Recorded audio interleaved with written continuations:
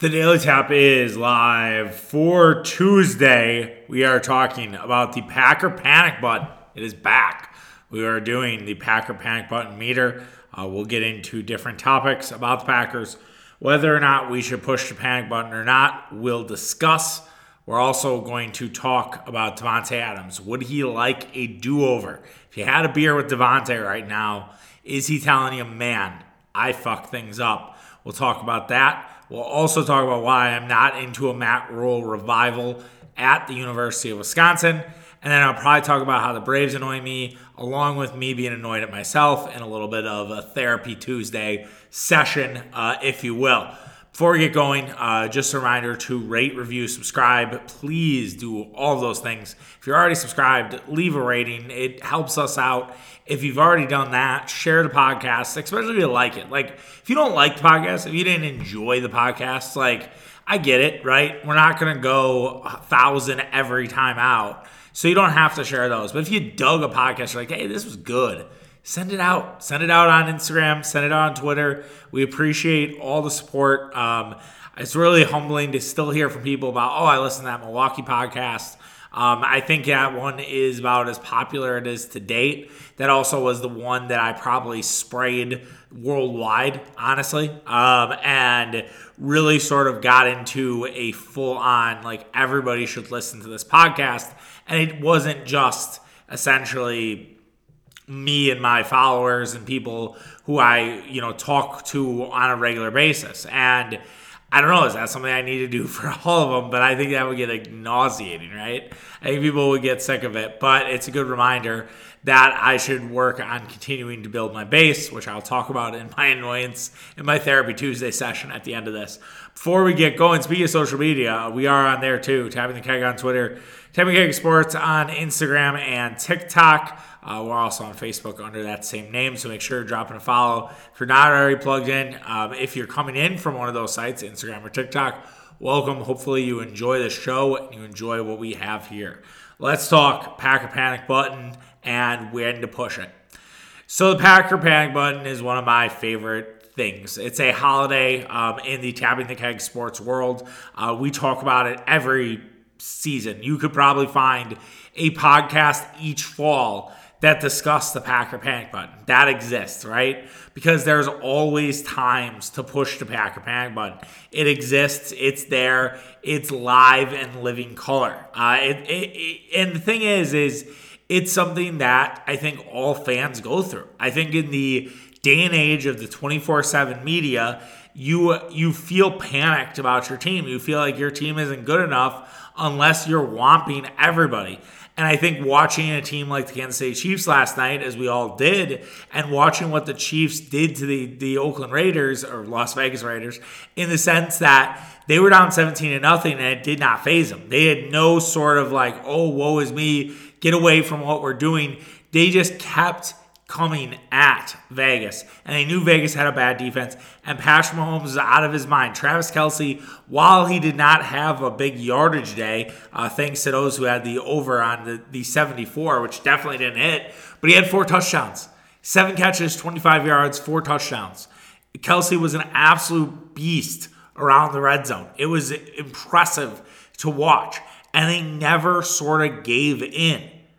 And so when you watch that, it's easy to panic about what the Packers are. You watch what the Buffalo Bills did. You watch what the Dallas Cowboys defense is doing to teams each game, looking like the 2000 Ravens or something like that, where they don't need a quarterback. Like Cooper Rush can throw for 100 yards and be this version of Trent, or this generation's version of Trent Dilfer. Like, that's all the Cowboys need at this point. So it's natural to be like, why the fuck can't we be here? Well, there are some topics that are worth discussing, and there are others that I won't mention that you can say, hey, maybe we should be pushing the panic button on this. So we will have a panic button meter. We're going to have either a stay away, we're going to have a more hovering, maybe a slight lean, maybe I'm slightly pushing it. Like it's there, my hand is on it, but I'm not pushed fully down. And then there's the full push. Then there's like the slap of it, like you would a desk chair or a desk or your couch cushion, whatever it may be, you have pushed that panic button. So that's how we will play a game, and we will get into it right now. The first one is the Joe Barry defense, and yes, that is a fully pushed panic button. Joe Barry isn't it, guys. And we talked a lot about it yesterday, but it bears repeating because Joe Barry has not had a defense that looks competent for today's NFL. Joe Barry is having these 8-yard cushions for crosser routes. It's looking a lot like what we saw with Mike Pettin before Joe Barry was here. And a lot of the frustrations that the fan base had with Mike Pettin are coming back with Joe Barry. And it's just not acceptable. It is not what this Packers team is built on. They built this defense. They built a defense to be motherfuckers, right? They built this defense to be the reason why Green Bay would win games. That's why they traded Davante Adams. Now, granted, Adams wanted to leave, but all accounts, Green Bay felt comfortable doing it because they knew they had this nasty defense. This defense is not nasty. If this defense was a dog, it would be a golden retriever. It's that soft right now. It's not a nasty pit bull Doberman, barking at anything that comes near. They have no dogs on this defense right now. Maybe Kenny Clark, but that's it. There aren't dogs right now. This defense needs to get better, and it's at the head of the snake, which is Joe Barry. Joe Barry needs to fix things. Joe Barry needs to play like his hair is on fire and not play as conservative as Ted Cruz is with politics. That needs to go out the fucking window starting with the Jets game. And get yourself ready for the Buffalo Bills. Because it seems like Joe Barry is turtling in games and gets away from his stuff and just does just enough to keep the defense on the field and not force the issue. Joe Barry has not forced the issue all season. And you have 2 weeks before you have to play the best offense in football in the Buffalo Bills. On the road, on a Sunday night. Barry better come with it, right? Like, if Barry pukes on his shoes in that game, I think Matt LaFleur has the door open to fire him. You have a massive game with Detroit, not massive, but you have a Detroit game that everyone's overlooking, including me, because I was like, oh, you have a massive game with Dallas. You have Detroit, then you have Dallas, then you have Tennessee, and then you have Philadelphia. We talked about this stretch with Mitch last week. It is a very difficult stretch for the Green Bay Packers. It's more reason why they kind of couldn't lose to the New York Giants, because this is a stretch you had to take advantage of. Green Bay's already one loss down. So they're going to have to make up for it. Whether that is beating the Buffalo Bills or beating the Philadelphia Eagles, that suddenly makes up for the stretch. I do think they can beat the Cowboys and Titans at home, even though I do think those are not going to be easy games by all accounts, especially after the Packers kind of went through war for 3 weeks, and then they have the Titans sitting there on a Thursday night, who are not an easy team to play against, especially with a Green Bay team who has struggled against the run. But the more problem about this, and we'll move on to the next panic button topic, but is Barry everything seems wrong. It's like there are so many fires to put out. It's not just, hey, it's the run defense anymore.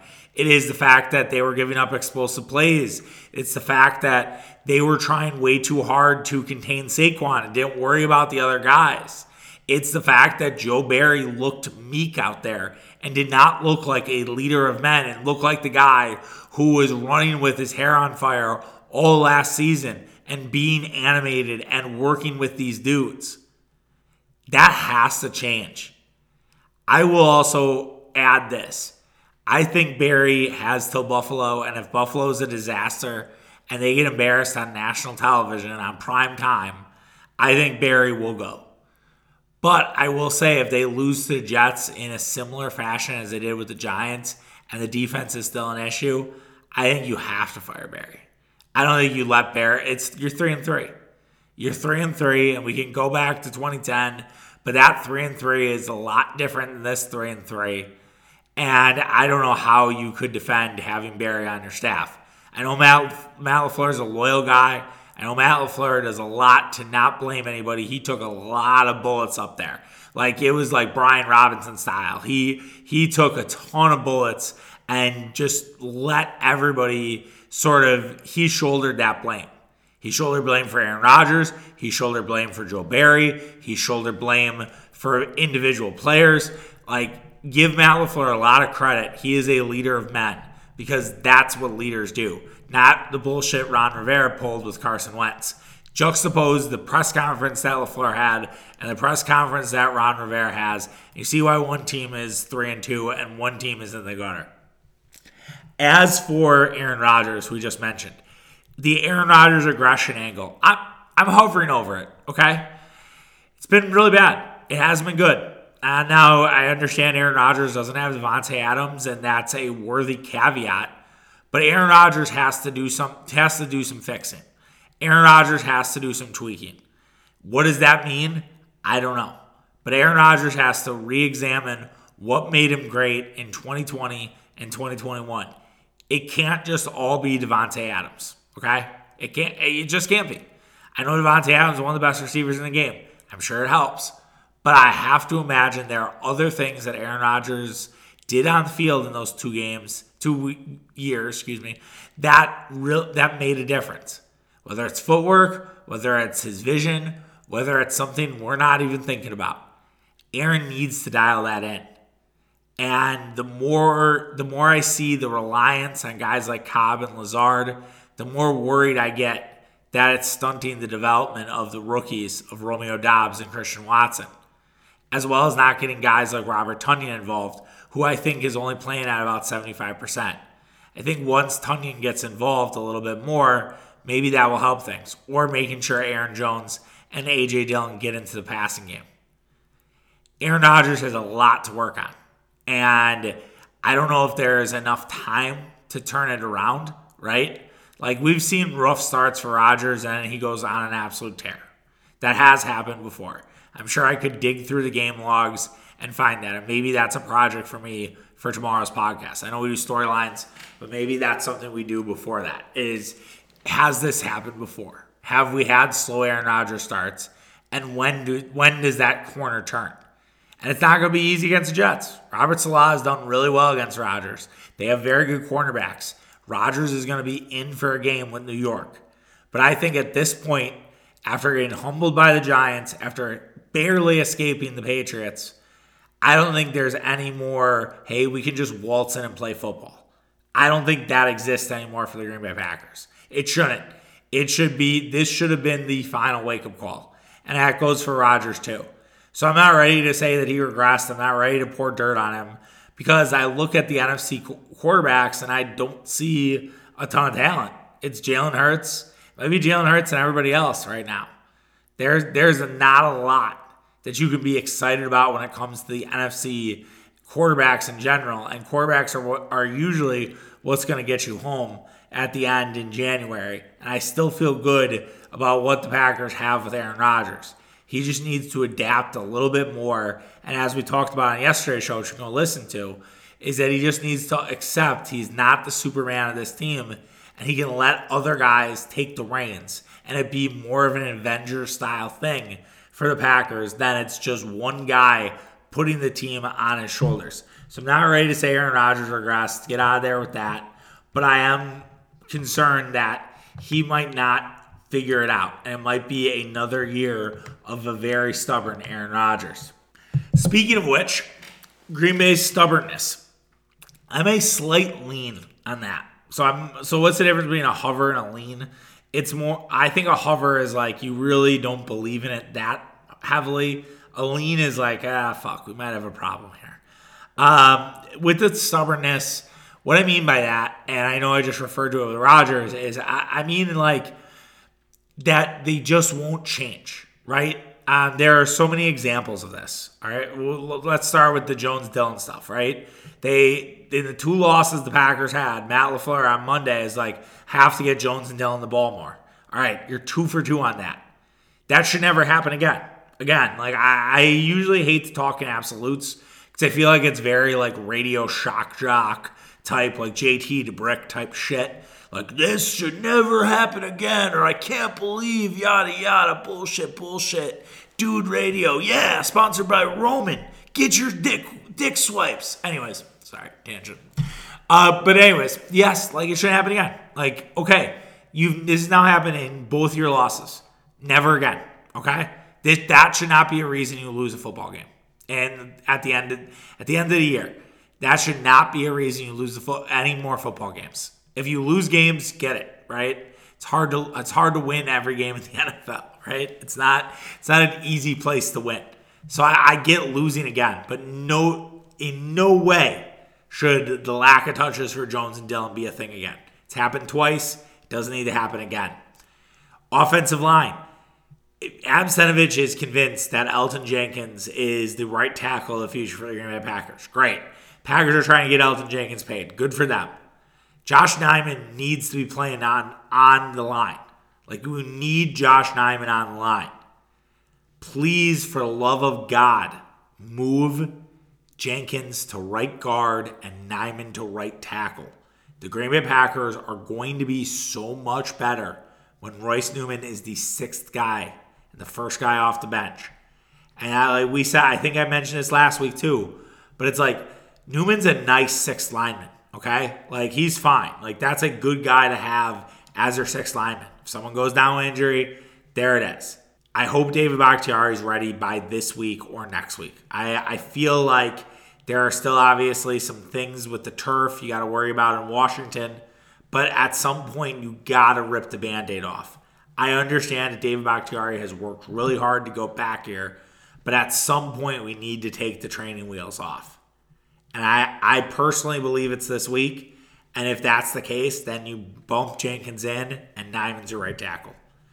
And then Nijman can work on guard and work on trying to understand the differences. Maybe then it's a flip at some point in the year. If Green Bay is true about we want our five guys, those are the five guys. And then anything else is just digging your heels in and being stubborn. Aaron Rodgers, shot plays. We've talked about it ad nauseum the last 2 days. We don't need to go into it. That's an example of stubbornness. Matt LaFleur not getting rid of his guys, another stubbornness thing. He didn't get rid of Mo Drayton last year, even though all of us saw special teams as being a problem. Would he do the exact same thing with Joe Barry? Stubbornness from the Packers of trusting the guys they have on the field. DJ Moore is going to be available for the Carolina Panthers. They're already fielding calls about DJ Moore. People need receivers.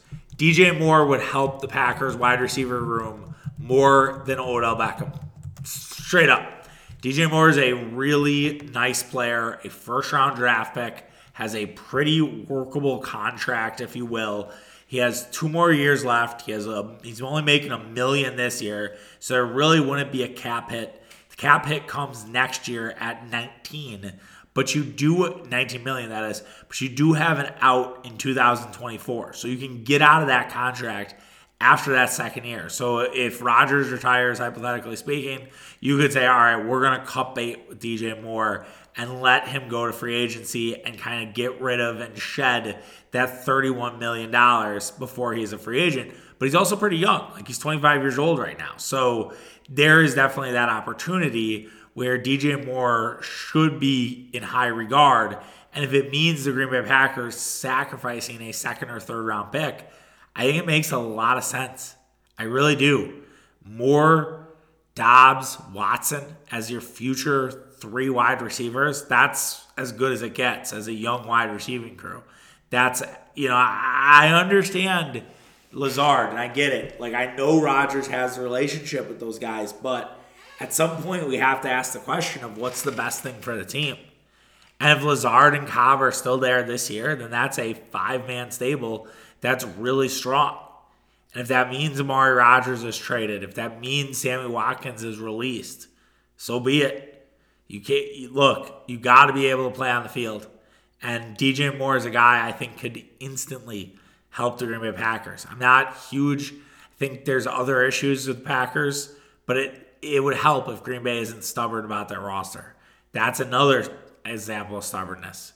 Green Bay needs to kind of go all hands on deck here and figure out what are the things that are going to help the Packers take that next step and be in the same conversation with the Buffalo Bills, the Kansas City Chiefs, the Philadelphia Eagles, and I'd put the San Francisco 49ers in there.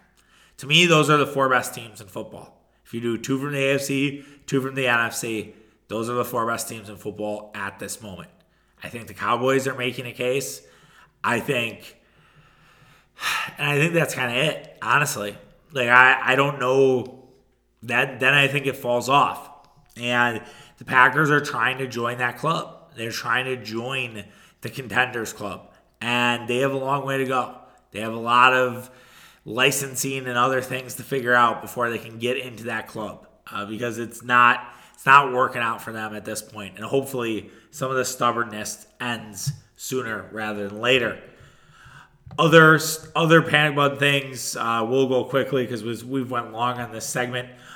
Green Bay Packers safeties, it's fully pushed. I worry all the time about Darnell Savage and Adrian Amos. I just don't know what's going on there.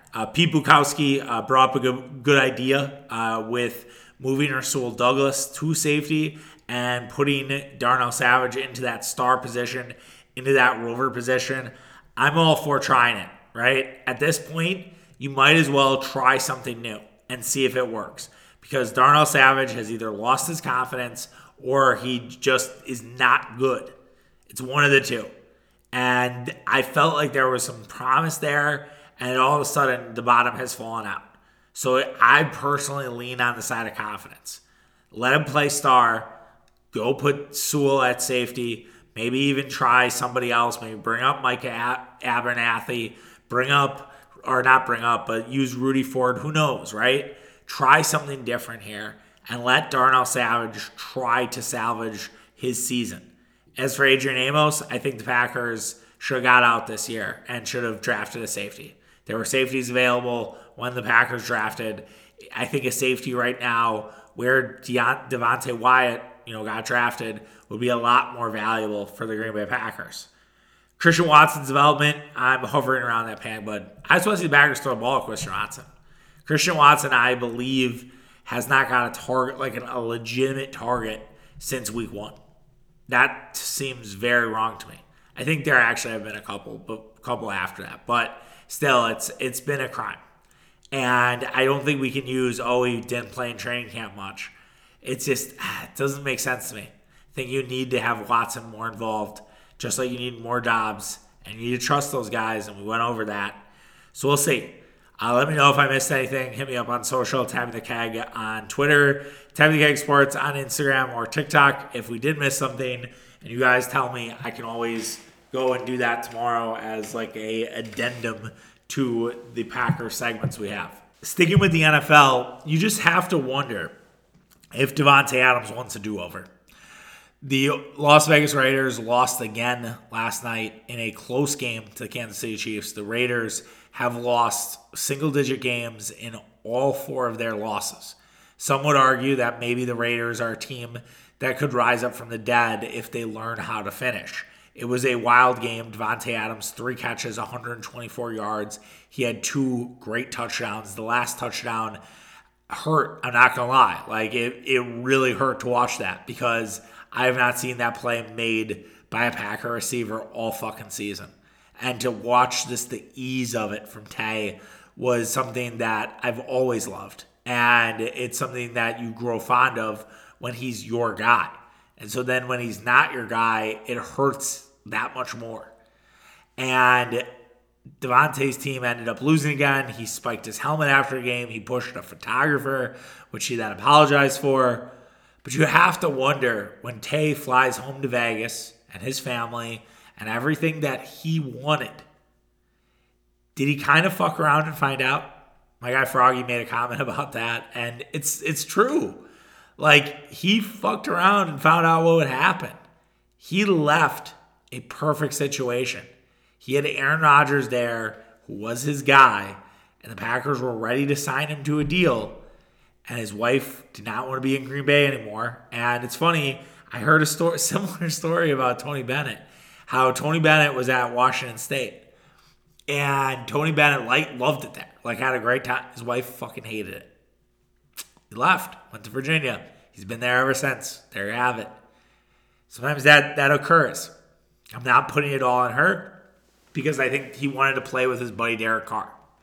And the opportunity, and Derek Carr sold him on it and said, how great it's going to be. And it just hasn't been. And if the Packers have Davante Adams, do they beat the New York Giants? I think so. I think they do. I don't think they beat the Vikings. I think they're probably 4-1 instead of being 3-2. But I also wonder, what does that do for everything else? Would Romeo Doubs be on the Packers roster? I don't think so. Watson for sure would not be on the roster. Quay Walker would not be on the roster. And right now in a vacuum, you're like, well, fuck those guys. Like, fine. Maybe Dobbs is the only one you don't say that about. But everybody else, you're like, okay, that's fine. I think that's really important to wait a couple of years before we hand out winners and losers of the Davante trade. But back to him himself, it just shows you sometimes that the grass is not always greener. That just because it looks better, it feels better, it might taste even better, it's not always better. There can be things wrong with it. There can be rot.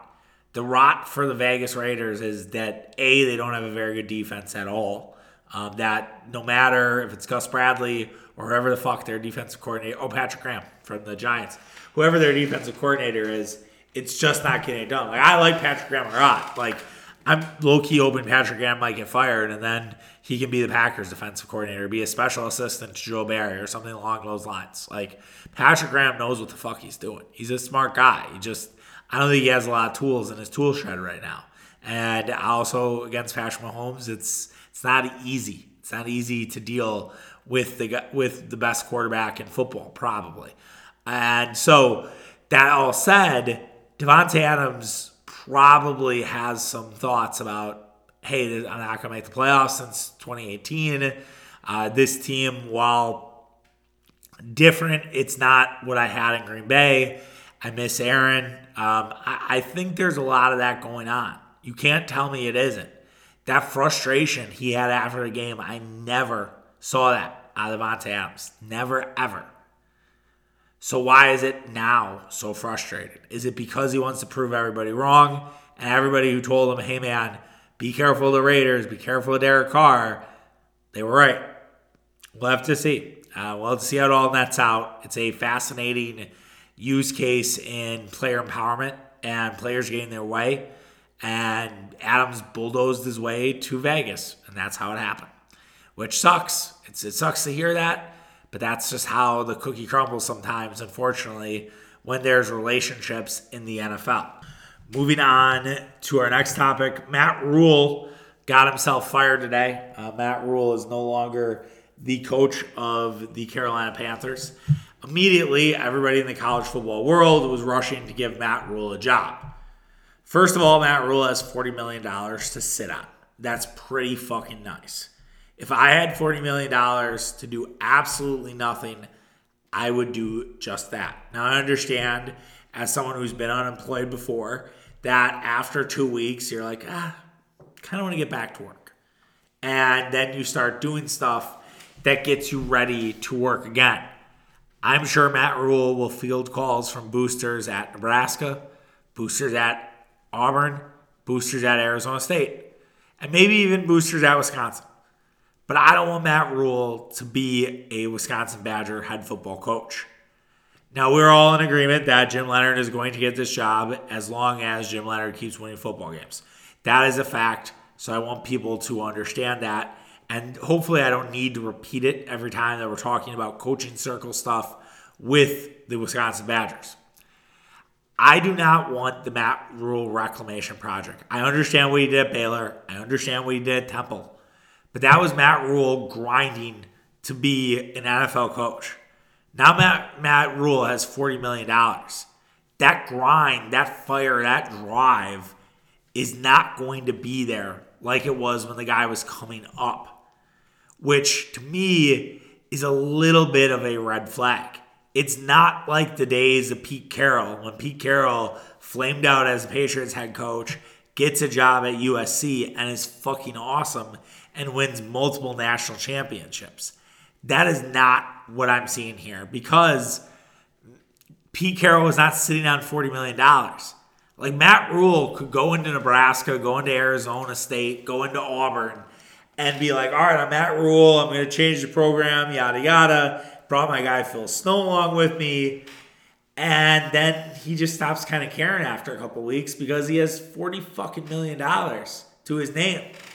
And I just don't think that should be part of the Badgers' plan. I'm okay with going outside of the family because I think that it gets way overblown that it has to be somebody with Alvarez or Chris McIntosh ties. Like that stuff shouldn't be considered. I think it really comes down to, do you understand the state of Wisconsin? Do you understand the recruiting history? Do you understand the walk-ons? Do you understand all of those things as you apply for this job? That to me are the crucial parts of it to avoid another Gary Anderson. And I don't think that Rule would be at Gary Anderson's level. I just worry, is he just cashing a check? Is he just working because he needs to work because he doesn't want to be around his wife and kids? That would be my biggest concern with Matt Rule. And that goes for Nebraska. If he goes to Nebraska, great. And that, to me, I think for a lot of Nebraska fans they'd be elated. They would love that move. But I would just be careful what you wish for, right? It's not a hungry dog anymore. That dog is well fed. That dog needs to go on a diet. That's how well fed that dog is. So to think somehow that Matt Rule will have that same fire, I just don't. And again, he has upper Midwest connections, but really where we've seen Matt Rule at this point is the Northeast. There was Temple. He was with Penn State previously. So it's like he knows that Northeast. He knows the Northeast really well, and he got to know Texas. So how does that align with what Wisconsin wants to do? I just think that putting Wisconsin in there is to draw attention for people because I really personally do not see a pathway for Matt Rule. I think he goes somewhere else, as the ones mentioned. I think Nebraska gives him the best shot to succeed. I think Auburn, there is way too much pressure, and there's way too much like you have to win now. Like if Rule were to lose his first non-conference game as a coach, there would already be Fire Rules posts on the message boards. They would be ready to go. And the other job, Arizona State, they just can't afford. Like they don't care that much about football. So because they don't care that much about football, why would you want to go to a place that is basically telling you, how important are you really? That part to me is like, I don't know if that works in today's society. So I think the choice is Nebraska. I can understand Auburn. I think you get paid a lot. But again, you've made $40 million. How much more can one make? But I guess, strike while the iron's hot. Last thought on Rule, I just also don't think he brings a ton of excitement. He's not an engaging guy. He's a very analytical, sound mind dude. He just doesn't give you a ton of quotes. And again, I don't know how different he is from like what Jim Leonhard could bring to the table. I realize Rule has done it, but I just don't buy in that it's going to be the same guy. And so we'll see where he ends up. He could be a Big Ten coach, could be an SEC coach, could be a Pac-12 coach, or as mentioned, Rule could just sit on his $40 million and do absolutely nothing, because I think that's what I would do. Last couple things before we wrap up. First of all, fuck the Braves. I'm not serious, but man, what the fuck? They signed all their young guys. Spencer Strider, 6 years, $75 million deal. Done. Got it done. They just continue to figure out a market inefficiency in the league. And I guess that market inefficiency is signing young players. And signing players before maybe baseball tells them to. And that has worked out in their favor. And they've worked the cap to be backloaded for the most part. A lot of these contracts are not front-loaded. They are backloaded. And so it's more of a future me problem. But they're able to manage it. And the question is, why can't everybody else? And the question is, if David Stearns were to leave, I would probably put the Braves and Astros as the two teams that I want to hire from, because I think both are doing it in such unique ways. And both matter, and that's kind of where I would go. But it's really annoying as a Brewers fan to watch it keep happening. Now, what I'll be curious about is what the Brewers end up doing from a Major League roster perspective will a guy like Jackson Trio get paid out the gate? That to me is one of the bigger headlines this winter. And we're going to do a podcast with Mitch Thursday about how to fix the Brewers and just talk about just what are the different things that we would do to help out the Brewers. So we'll see. Stay tuned for that. Lastly, Therapy Tuesday. No sponsor on that yet. This is where I just shoot from the hip and just say what's on my mind. I am getting increasingly annoying at how much time I waste. I might be the biggest time waster in all of southeastern Wisconsin. I procrastinate with the best of them. And it's not forced procrastination, right? It's just I'll get on my phone and I'll be on it for a while, and all of a sudden I'll look up and it's 11 o'clock. And I'll look up and it's 11:30 now. Oh, it's 11:45. And it's like, I am so selfish about not wanting to sleep. Like, I don't mind burning a candle from end to end here and there, but it's I've fallen into this pattern, and it's just so fucking annoying. And I don't exactly know how to fix it. Like, I would love if I could find a way to be able to balance everything. And also, too, like, I kind of want to get back into blogging, but I'm like, where's the time? It's like, can you do it when you're dicking around? I don't know. But it's one of those things, too, where it's like everybody deserves a rest, right? Like, everybody deserves time to just glaze out on their phone, okay? Or watch their favorite show. But it impacts everything for me, where it's like, if I can't just seem to do it for 5 minutes or 10 minutes or 15, even 15. 15 is a little strong, but you get my point, right? Like, I just can't seem to sort of break out of it, which sucks. And it just puts me behind on so much shit and makes me more tired. And just the shit rolls downhill when the procrastination starts. So something I got to work on. I don't know if Therapy Tuesdays will be a thing, but I kind of liked it. I enjoy dumping my brain out a little bit, giving my thoughts that aren't sports related, and I hope it's not too boring. I hope you guys enjoyed it, and that will do it for today's show. We will be back tomorrow. We'll do Packers-Jets storylines. We'll turn the page, if you will, to Packers-Jets. And I'm sure we'll talk about a variety of other topics as well. Maybe we'll squeeze a Bucs topic in there since we haven't talked about the Bucs in 2 days. I think they play tomorrow, actually. So we'll talk about if anything from preseason has stood out this far. But yeah, more to come from the Tapping the Keg boys. Make sure that you are rating and reviewing as well as subscribing to this podcast. We'd appreciate it. All right, take care of yourself. Have a good one. Bye.